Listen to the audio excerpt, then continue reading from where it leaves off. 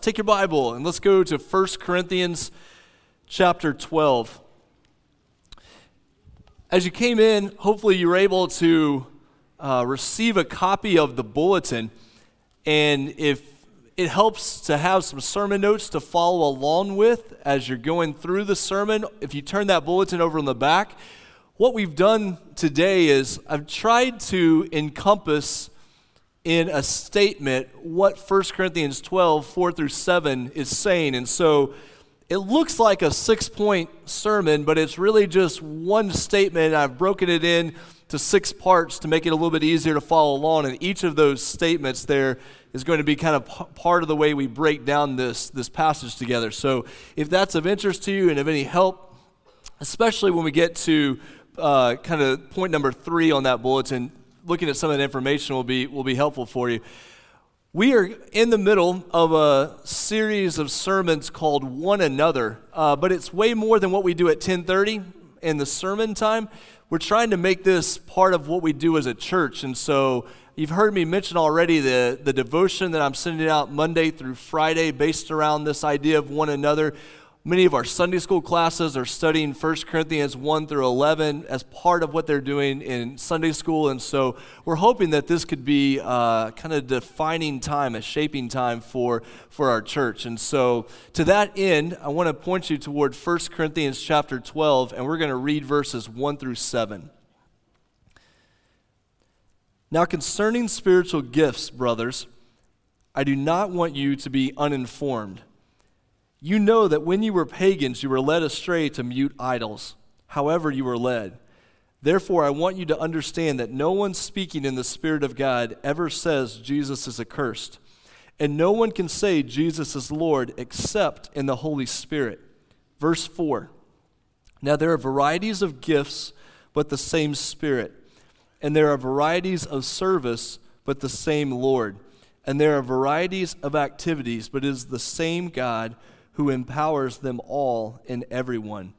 To each is given the manifestation of the Spirit for the common good. Let's pray together before we look at these verses in detail.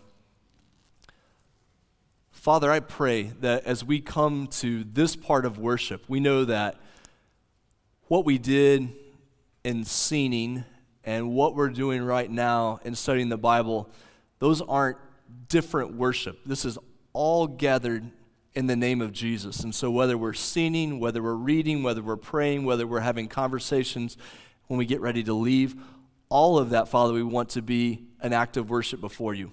And we want it to be guided by your Spirit, God. We are not here to build up ourselves. We are not here to build up the name of a church. We are not here to do anything except give our lives fully to you. And that can only happen by the power of your Spirit in the name of Jesus and according to your word. And so, God, I pray that what we do in the next few minutes would be honoring to you as we engage our hearts and our minds. God, that you would shape us individually, you would shape us as a church. And Father, I pray that you continue to guide us when we leave this place in a few minutes. We pray this in Jesus' name. Amen. So when we gather here at 10:30, I try to be careful the way that I describe what we're doing. I know that sometimes we call this a worship service, and that's not a bad combination of words. That's what I grew up calling it for the most part, is you're going to come to the service or you're going to come to worship. There are some theological reasons, biblical reasons. We've got to be careful what we're doing there. But we really know what this time is called. This is big church. So growing up, we really didn't call it the worship service. You went to Sunday school in big church. And when you went to big church, you got little snacks to eat, so you didn't, you weren't a distraction, and you were trying to, the idea of calling what we do at 10:30 big church causes such happy emotions in my heart. It's hard for me not to still call it that as an adult, that what you do right here is big church. Now that's good because it elevates what it means to gather together for worship. My favorite thing as an adult to call this time is a worship gathering. I think worship gathering most clearly describes what we're trying to do here. You worshiped before you came here. You're going to worship when you leave here. What we've done is regularly we gather together to worship. And so I like to call it a worship gathering, but in my heart of hearts, it's still big church. One danger about big church, though, is that what happens is 10:30 to 11:45, or whatever you grew up gathering together, whatever time that is that you get together with believers, becomes the defining part of your Christian life. And worse yet, what happens is during that time, there are only a few people who, in a sense, participate or use gifts or use talents. Now, I believe very deeply that worship gathering is a two-way street. This is not you watching something happening on stage. But at the core of it, we realize that what happens here only involves a few people using their gifts. And so it becomes very confusing when you grow up in that and say, well, man, they must be really important because they're up on stage doing that. I'm just glad I could come and be a part and watch and go along. And we realize it's so dangerous. It's so dangerous theologically. It's so dangerous biblically. It's so dangerous in what it means to be a church, because you end up creating two classes of people, those who lead out at 10:30 and those who are just tagging along having a good time. And you just don't see anything like that in the Bible when it talks about what it means to be a follower of Jesus. Here's an illustration, though, that might be helpful. And we're going to talk about this some more next week, but this illustration works for me. Many of you know that I am obsessed with golf. I don't even like golf. I'm obsessed with golf, like over the top. So if you could care less about golf, just play along with my illustration and I'll teach you something about golf. So when you're starting a golf hole, you're starting from the teeing ground, from the tee box, and a lot of times you use the driver. That's the one with the big head on it that they charge you way too much money for at the store for just one single club. The amount of money you can pay is ridiculous. But use the driver, and you hit the first shot with the driver because you're trying to get the ball way down the hole, way down the fairway. Then you use a club that's called the iron. It's the one that's kind of thin, and you use it to get up close to the green. And then when you get to the green, you become the old Adam Sandler movie trying to put it in the hole, like go to your home ball when you're trying to get it to go use a putter or a chipper or something like that. So there's a driver that gets the ball way down the fairway. Then there's the iron where you're trying to get up close to your goal, and then you're trying to put it in. Let me take that illustration and kind of apply it to church and the Christian life. What we're doing at 10:30 when we have a worship gathering and there are people on stage leading out, or there are different people doing different roles, in some sense is the driver. We're trying to advance the ball way down the court. God does things when people gather together that don't happen in any other time. Your heart is warmed, your mind's engaged, your spirit is transformed. God does powerful things when we gather together. This is why camp is such a big deal for students. This is why revival experiences are so big. This is why regular weekly gathering matters, is because you're advancing the ball down the hole. But if that's all you do, you haven't actually gotten to the goal. You haven't gotten to what God is guiding you toward. And so the small group experience, when you meet together with other believers, I kind of align that with hitting an iron shot. So you're getting the ball closer to the hole. You're getting it closer to where you're going. Being a part of a group is where you start to work out some of these things. Now, you can sit silent in your small group, your Bible study, your Sunday school class. I hope you don't, but you can theoretically do that. But you're still tight enough that people are going to be able to make a connection with you. And they're going to start to be able to get to know you. And you're starting to be able to live some of this out. And then there's the point at which you're not gathered in a formal place. You're just living out your Christian life. You're meeting with your neighbors. You're going to work. You're caring for your kids and your grandkids. You're living life. That is when you're actually using the short game, trying to get the ball in the hole. That is where we're focused. So what we do on Sunday morning is we're trying to advance the ball down the hole, but it's a small part of what we do. Then we want you to be a part of a group so you get to know one another, you form relationships, you start to live out your faith. But that isn't even the end goal. Being a part of a group or a Sunday school class is not the end goal. The end goal is that you are experiencing the power of God's Spirit in and through you in such a way that your relationship with God affects every area of your life. Where you live, where you learn, where you work, where you play. And then finally, we're getting to the goal. So what we're doing here in Big Church matters, but don't see this as the end point. We want you to be connected with other believers. We want you to be living out your faith in every area of life. And so the way we're going to say that this morning is that God has empowered each of us in various ways for the manifestation of His Spirit to build up the body and display Jesus to the world. Those are the 6 parts of these verses. And we're going to start with the first. God has empowered. Look back at verse 4. Now there are varieties of gifts, but the same Spirit. And there are varieties of service, but the same Lord. And there are varieties of activities, but it is the same God who empowers them all in everyone.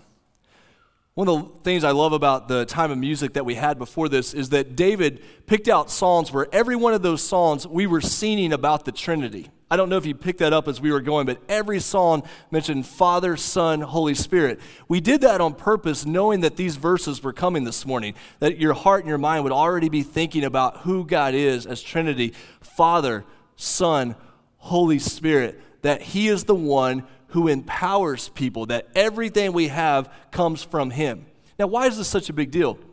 Because in the ancient world, when people thought about gods, there was a God for war, and there was a God for love, and there was a God for victory, and there was a God for business, and there was a God for every element. There was for everything you did. The striking thing about these verses is it says there are varieties of gifts, but it's the same Spirit. And there are varieties of service, but it's the same Lord. And there are varieties of activities, but it is the same God. There is one God who is empowering in all kinds of different ways His work in His world. One God, 3 persons, Father, Son, Holy Spirit, doing all of this different type of work in the world. I want to show you a couple of verses that relate to this on the screen, to know that everything that we do comes from God, is empowered by God. Colossians chapter 1, verse 29. For this I toil, struggling with all His energy that He powerfully works within me. 1 Corinthians 15:10. On the contrary, I work harder than any of them, though it was not I, but the grace of God that is with me. Philippians 2:13. It is God who works in you both to will and to work for His good pleasure. So you're telling me to get more involved in church, Owen. You're telling me to live out my Christian life and everything I do. How do I do that? Well, it is God who empowers that. The God who has given you the life is the one who will empower you to live it out. That everything we have comes from one God, Father, Son, and Holy Spirit, who makes this.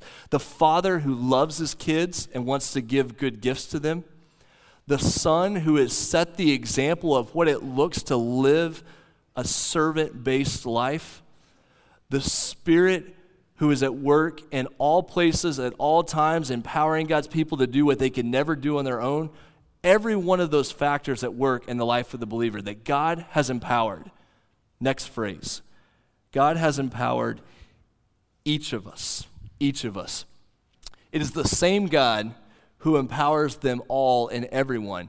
To each is given the manifestation of the Spirit for the common good. Okay, we kind of alluded to this last week. Last week we talked about the fact that it's easy to see other people as really spiritual when I'm just barely getting by. When the reality is that everyone who is trusted in Jesus for salvation is a spiritual person, that the Holy Spirit is at work in that person's life. What these verses are saying is that for every believer, to that person has been given a manifestation, an appearance, a power of God's Spirit. Where does this idea come from? It actually comes from Joel chapter 2 in the Old Testament. Joel chapter 2, verses 28 and 29.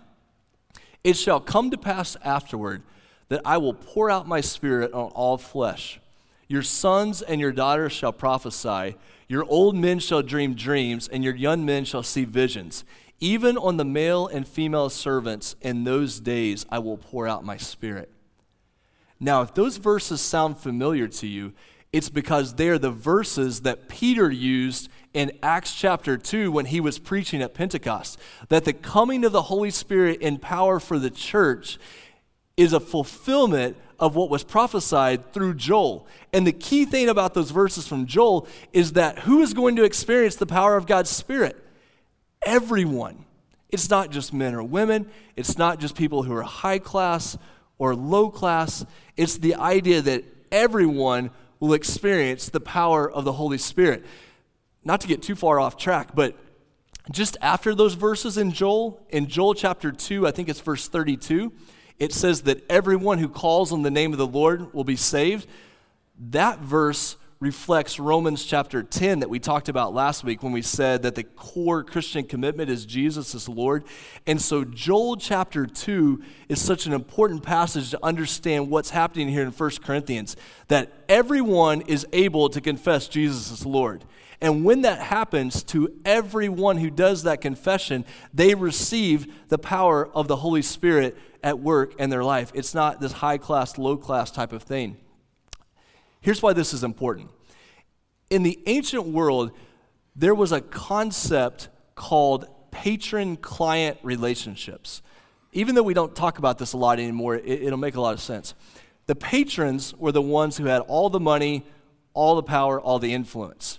And so if you wanted something, you had to go ask for a favor from the person who had the money or the land or the influence. And as soon as you asked for something, you became in their debt. You owed them gratitude. You owed them allegiance. You were supposed to raise their honor in the community. In the church, in the early church, this mentality was developing that the people who had the money and the wealth also held a higher place in the church. Because don't misunderstand this. This is hard for us to understand in 21st century life, especially living in Oklahoma. But imagine you live in a world where you have money, power, influence. You become a Christian and you become a part of the church. It's hard to leave that idea behind. You think when you get into the church, I have money, power, influence, therefore I still have a higher standing among the people. Paul's having to come to them and say, no, in actuality, in the church, you all are interdependent. Nobody comes with a greater level of God's Spirit that somehow they dominate over anybody else. You are all dependent upon God, and you are all interdependent upon one another. This idea of a patron-client relationship really opens up that idea. Here's another way to think about it. When I was in school, in elementary school, I was a part of this program that was called Gifted and Talented. That's your time to laugh, but that's, yeah, thank you for that, appreciate that. I don't know if Gifted and Talented is still around, but Gifted and Talented, I remember they would kind of like take us out of our class and we would go over to this other area and we'd read some different books or do some different things.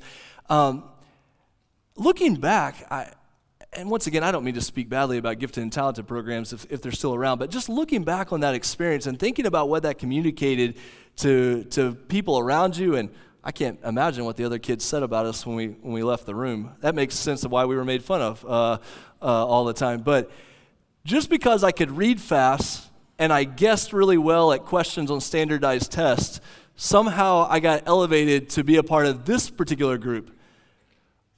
When in reality, I couldn't find the carburetor on a car. I can't draw a good stick person. I always feverishly check to see if my mic is turned on or off down here while I'm singing. What makes one level of Gifted and Talented somehow better or more important than another?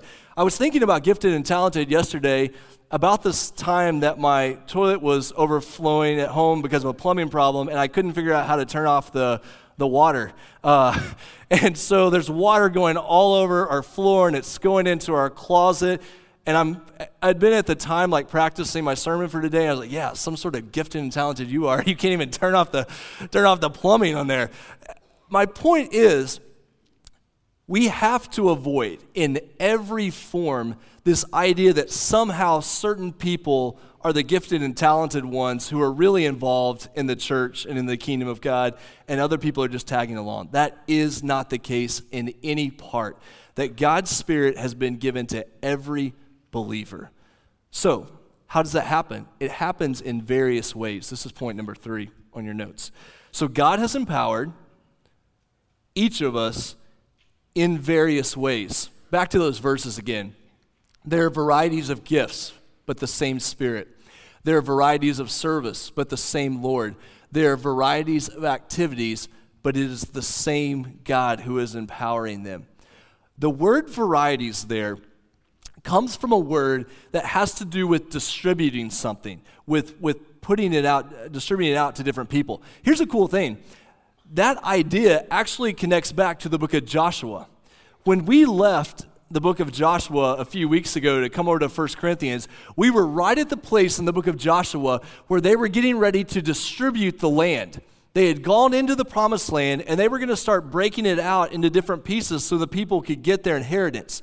That idea of distributing the land from the book of Joshua is very similar to what we're starting to get here in 1 Corinthians 12 with this idea of varieties, that God has taken his gifts and he has distributed them among his people for their inheritance so they can use them, so they can live in them, so they can receive them for his glory, that they would be used in these ways. And so what we have to see here is God doesn't work in just one way.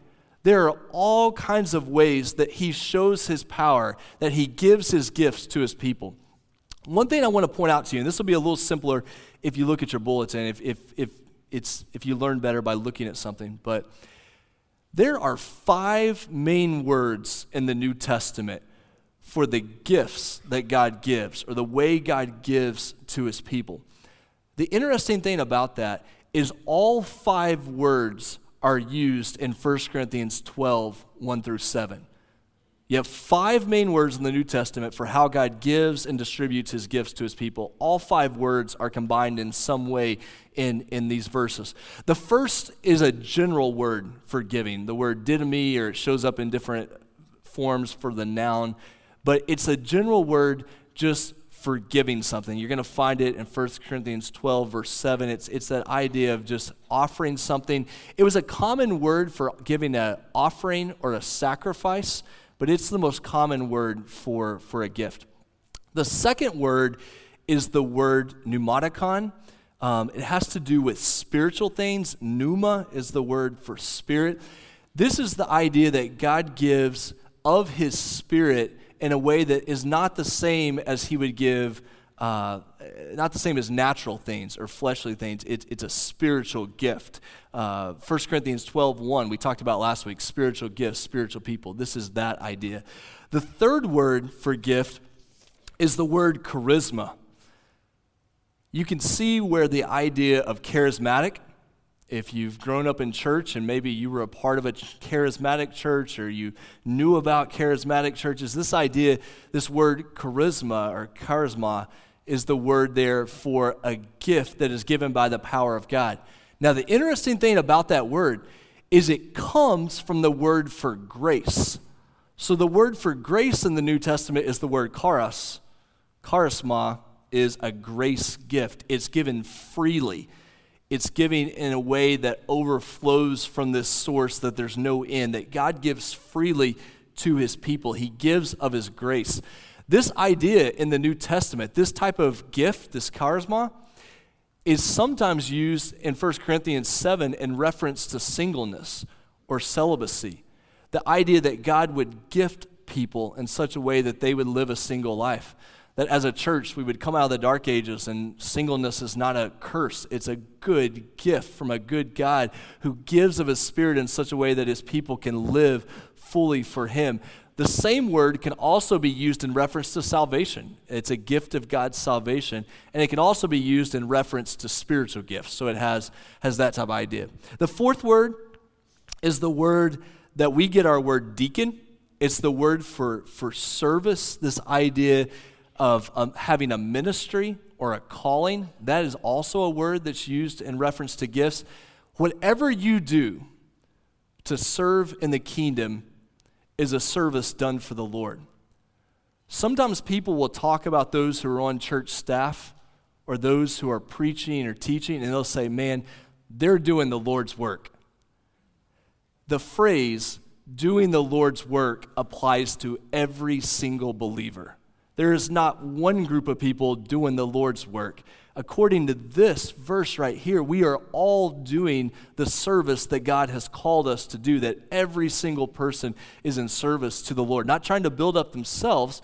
And what that means is we can't trivialize what anybody does. There's no looking down on one person's service and elevating what somebody else does.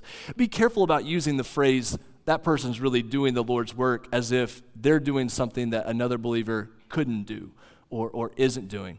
The fifth word that's used for gifts is the word, you can see the word energy, our kind of our English word energy in there. It's the idea of an effect or doing some type of work or operation. Let me point you to Ephesians chapter 3 for this particular word.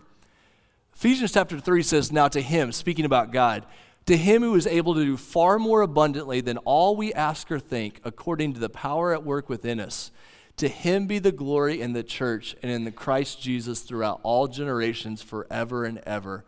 Amen.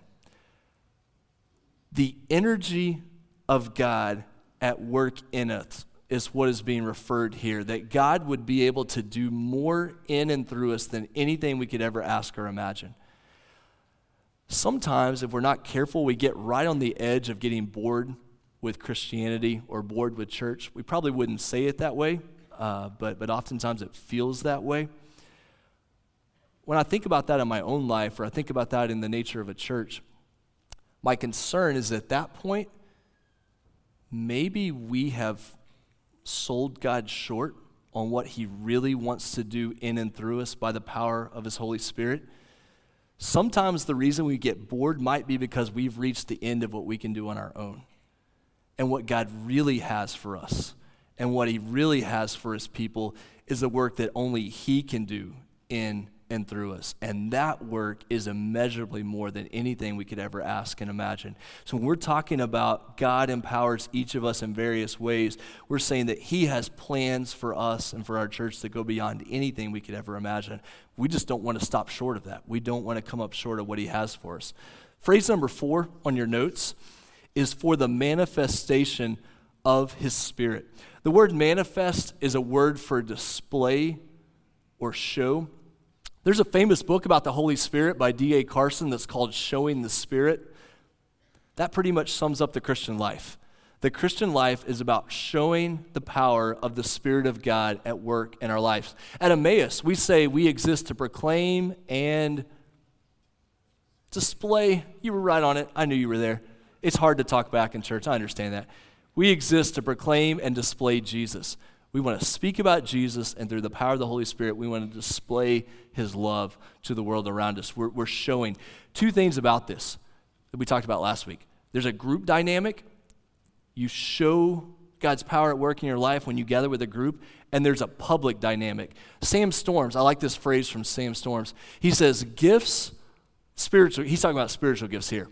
Spiritual gifts are God going public among his people. God gifts his people so that the power of the Holy Spirit would become a public reality to those around us, that people would be able to see. Someone comes up to you and they say, man, I really see God at work in your life. That's it. That's exactly what's being talked about here. I can see in a public display the work of God at work in your life. That's exactly what it means for a manifestation of the Holy Spirit. What's the purpose? We're going to wrap up with these last 2 phrases. What's the purpose? The purpose is to build up one another, and then number 6 will be to display Jesus to the world. To build up one another. Now, let's just state the obvious. Some of you have the gift of hospitality, and that'll really build up the body, if you know what I mean. Hospitality, eat a lot, build up the body. It was pretty good. Come on now. That was a lot better than that. Build up the body is kind of churchy word. I realize that, churchy language. Build up the body says, I am for you and I am with you. I'm going to live in such a way that you are invested in. There's really only two ways to live. I know this oversimplifies, but there are really two ways to live. Either you are giving to others or you are taking from them. You are a giver or a taker. Those are really about the options that are given.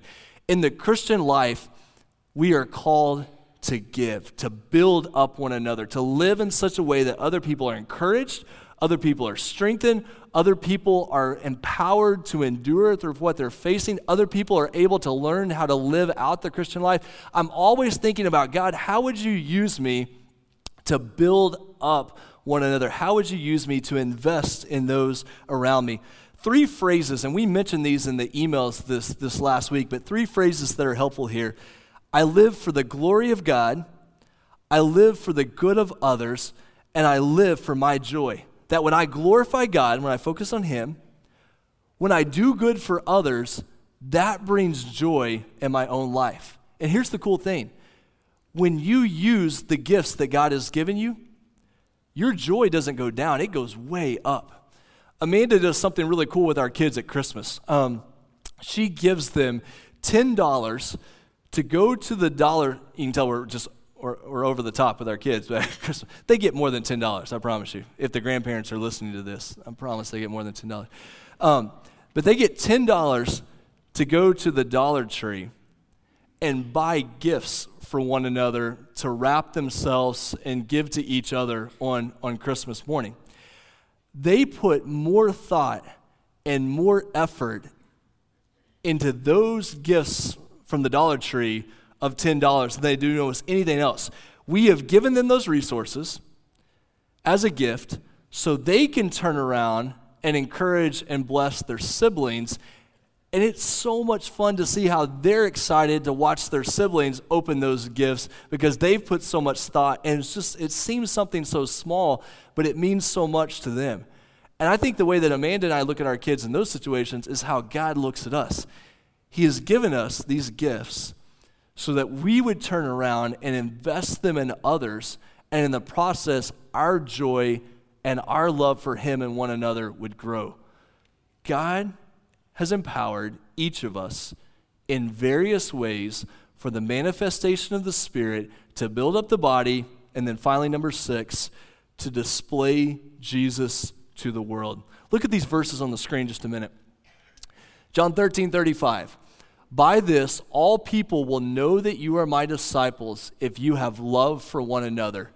John 15:18 and 21. As you sent me, this is Jesus praying to the Father. That should be John 17:18 through 21. My mistake there. Scratch that out. As you sent me into the world, so I have sent them into the world. I pray that they may all be one, so that the world may believe that you have sent me.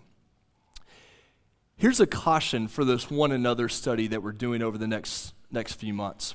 Somebody might be tempted to say, Owen, isn't this going to make us more inwardly focused? Hear me out here. You're talking about one another. You're talking about these gifts to be used in the body. You're talking about building up one another. Isn't that the problem with the church, that we are too inwardly focused? And I would say you've got a good point there. That is something we always have to be aware of. That's why at Emmaus we talk about up, in, out. We glorify God. He works in us, and we form these relationships in order that we can then live out. The reality is that as believers, if we don't love one another, if we don't serve one another, there is no way that we are going to be able to go out on mission. Dr. Chuck Kelly, who's the president of New Orleans Baptist Theological Seminary and invested in my life and Amanda's life so much, he says that Southern Baptists don't have an evangelism problem, we have a discipleship problem. The reason we are so bad at telling other people about Jesus is because, frankly, we just don't love one another very much. And until we figure out what it means to love one another, serve one another, build up one another, when that happens, sharing Jesus is the most natural thing imaginable, because people are looking in at our lives. They're looking in at our relationships, and they're saying, I want to know what it looks like to love one another. I want to know what it looks like to serve one another. I want to know what it looks like to build up one another. When that happens within the church, we don't become more inwardly focused. That's actually what God does to set us free, to be able to go and display Jesus to the world. And so what we're doing over the next few months is not about making Emmaus more inwardly focused. That comes naturally just because we're selfish people at the core, and it begins with me. What we're doing over the next few months is we're asking God to so transform us on the inside that the result of what he does on the inside begins to display Jesus to the world around us. That's our hope. Look at this last slide. This is what we're going to wrap up with. How would you respond to God's work in your life? This morning, we're not going to do a normal stand up and sing. I felt like as I was preparing, this sermon points a little bit more to a reflective response, just a time for you to pray. These are the things I want you to consider. Have I experienced the power of God's free gift of salvation through Jesus Christ? Do I know what it is to experience God's grace, his power? I don't earn it. I don't work my way toward it. I don't prove my love for him. He loved us first through Jesus. All of what we're talking about here, being part of the church, isn't about just serving people and doing nice things. It's about what God has done in me is going to flow through me to other people.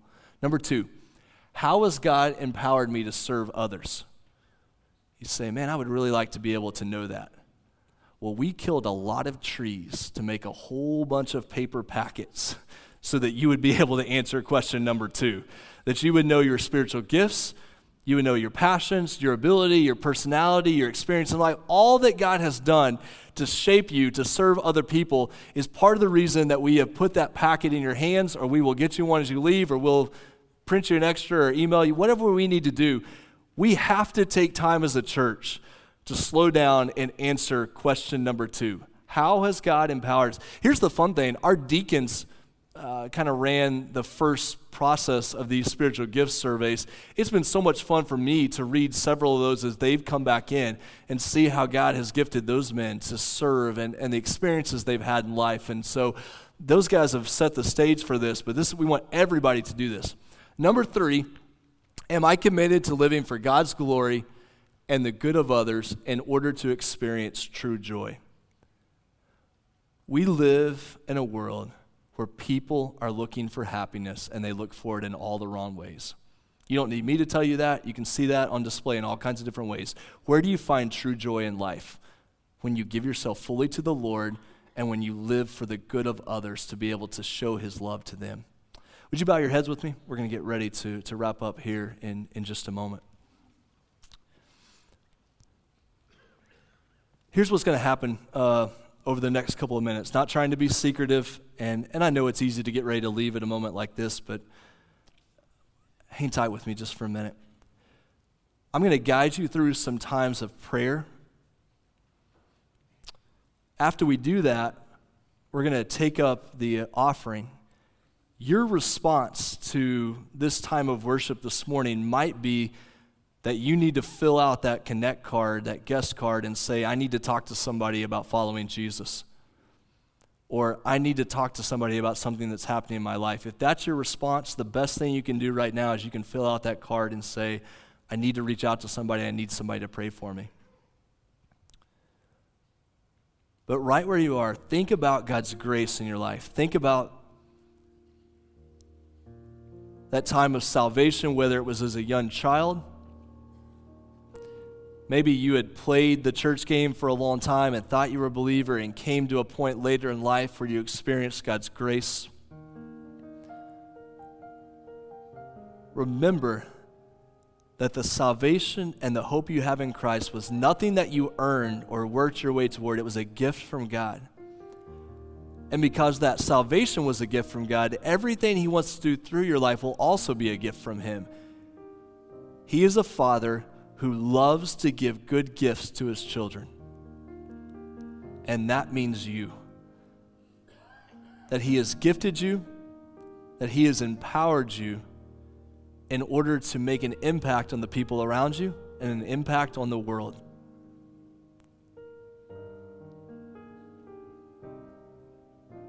God, would you show us at a deep level how you've gifted us, how you want to empower us. If you're here this morning and frankly, you find yourself bored with Christianity and bored with church sometime, that you would sit and reflect on what it means that God wants to do immeasurably more than what you could ever ask or imagine. That maybe the reason you're bored with Christianity and church is because you haven't been dependent on the Spirit to work through you to impact other people. It may be more than that. There may be a lot of other things going on, but God, what have I done lately to show your Spirit, to show your power to people around me?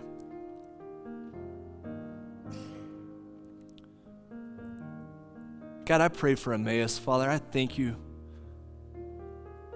for these people who have gathered here in Big Church to worship you. God, I thank you for the preschool and kid volunteers we have. I thank you that this is a church that stretches across generations, stretches across so many different boundaries. We want to be a people who glorify you, who live for the good of others, and who experience a depth of joy that can never be taken away. And so, God, praying alongside my friends this morning, God, I just pray that you would show your power in and among and through us.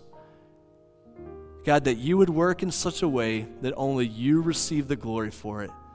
And so, God, we have come here this morning to say we give ourselves completely to you, Father, because you are good and worthy of all worship. And we pray this in Jesus' name. Amen.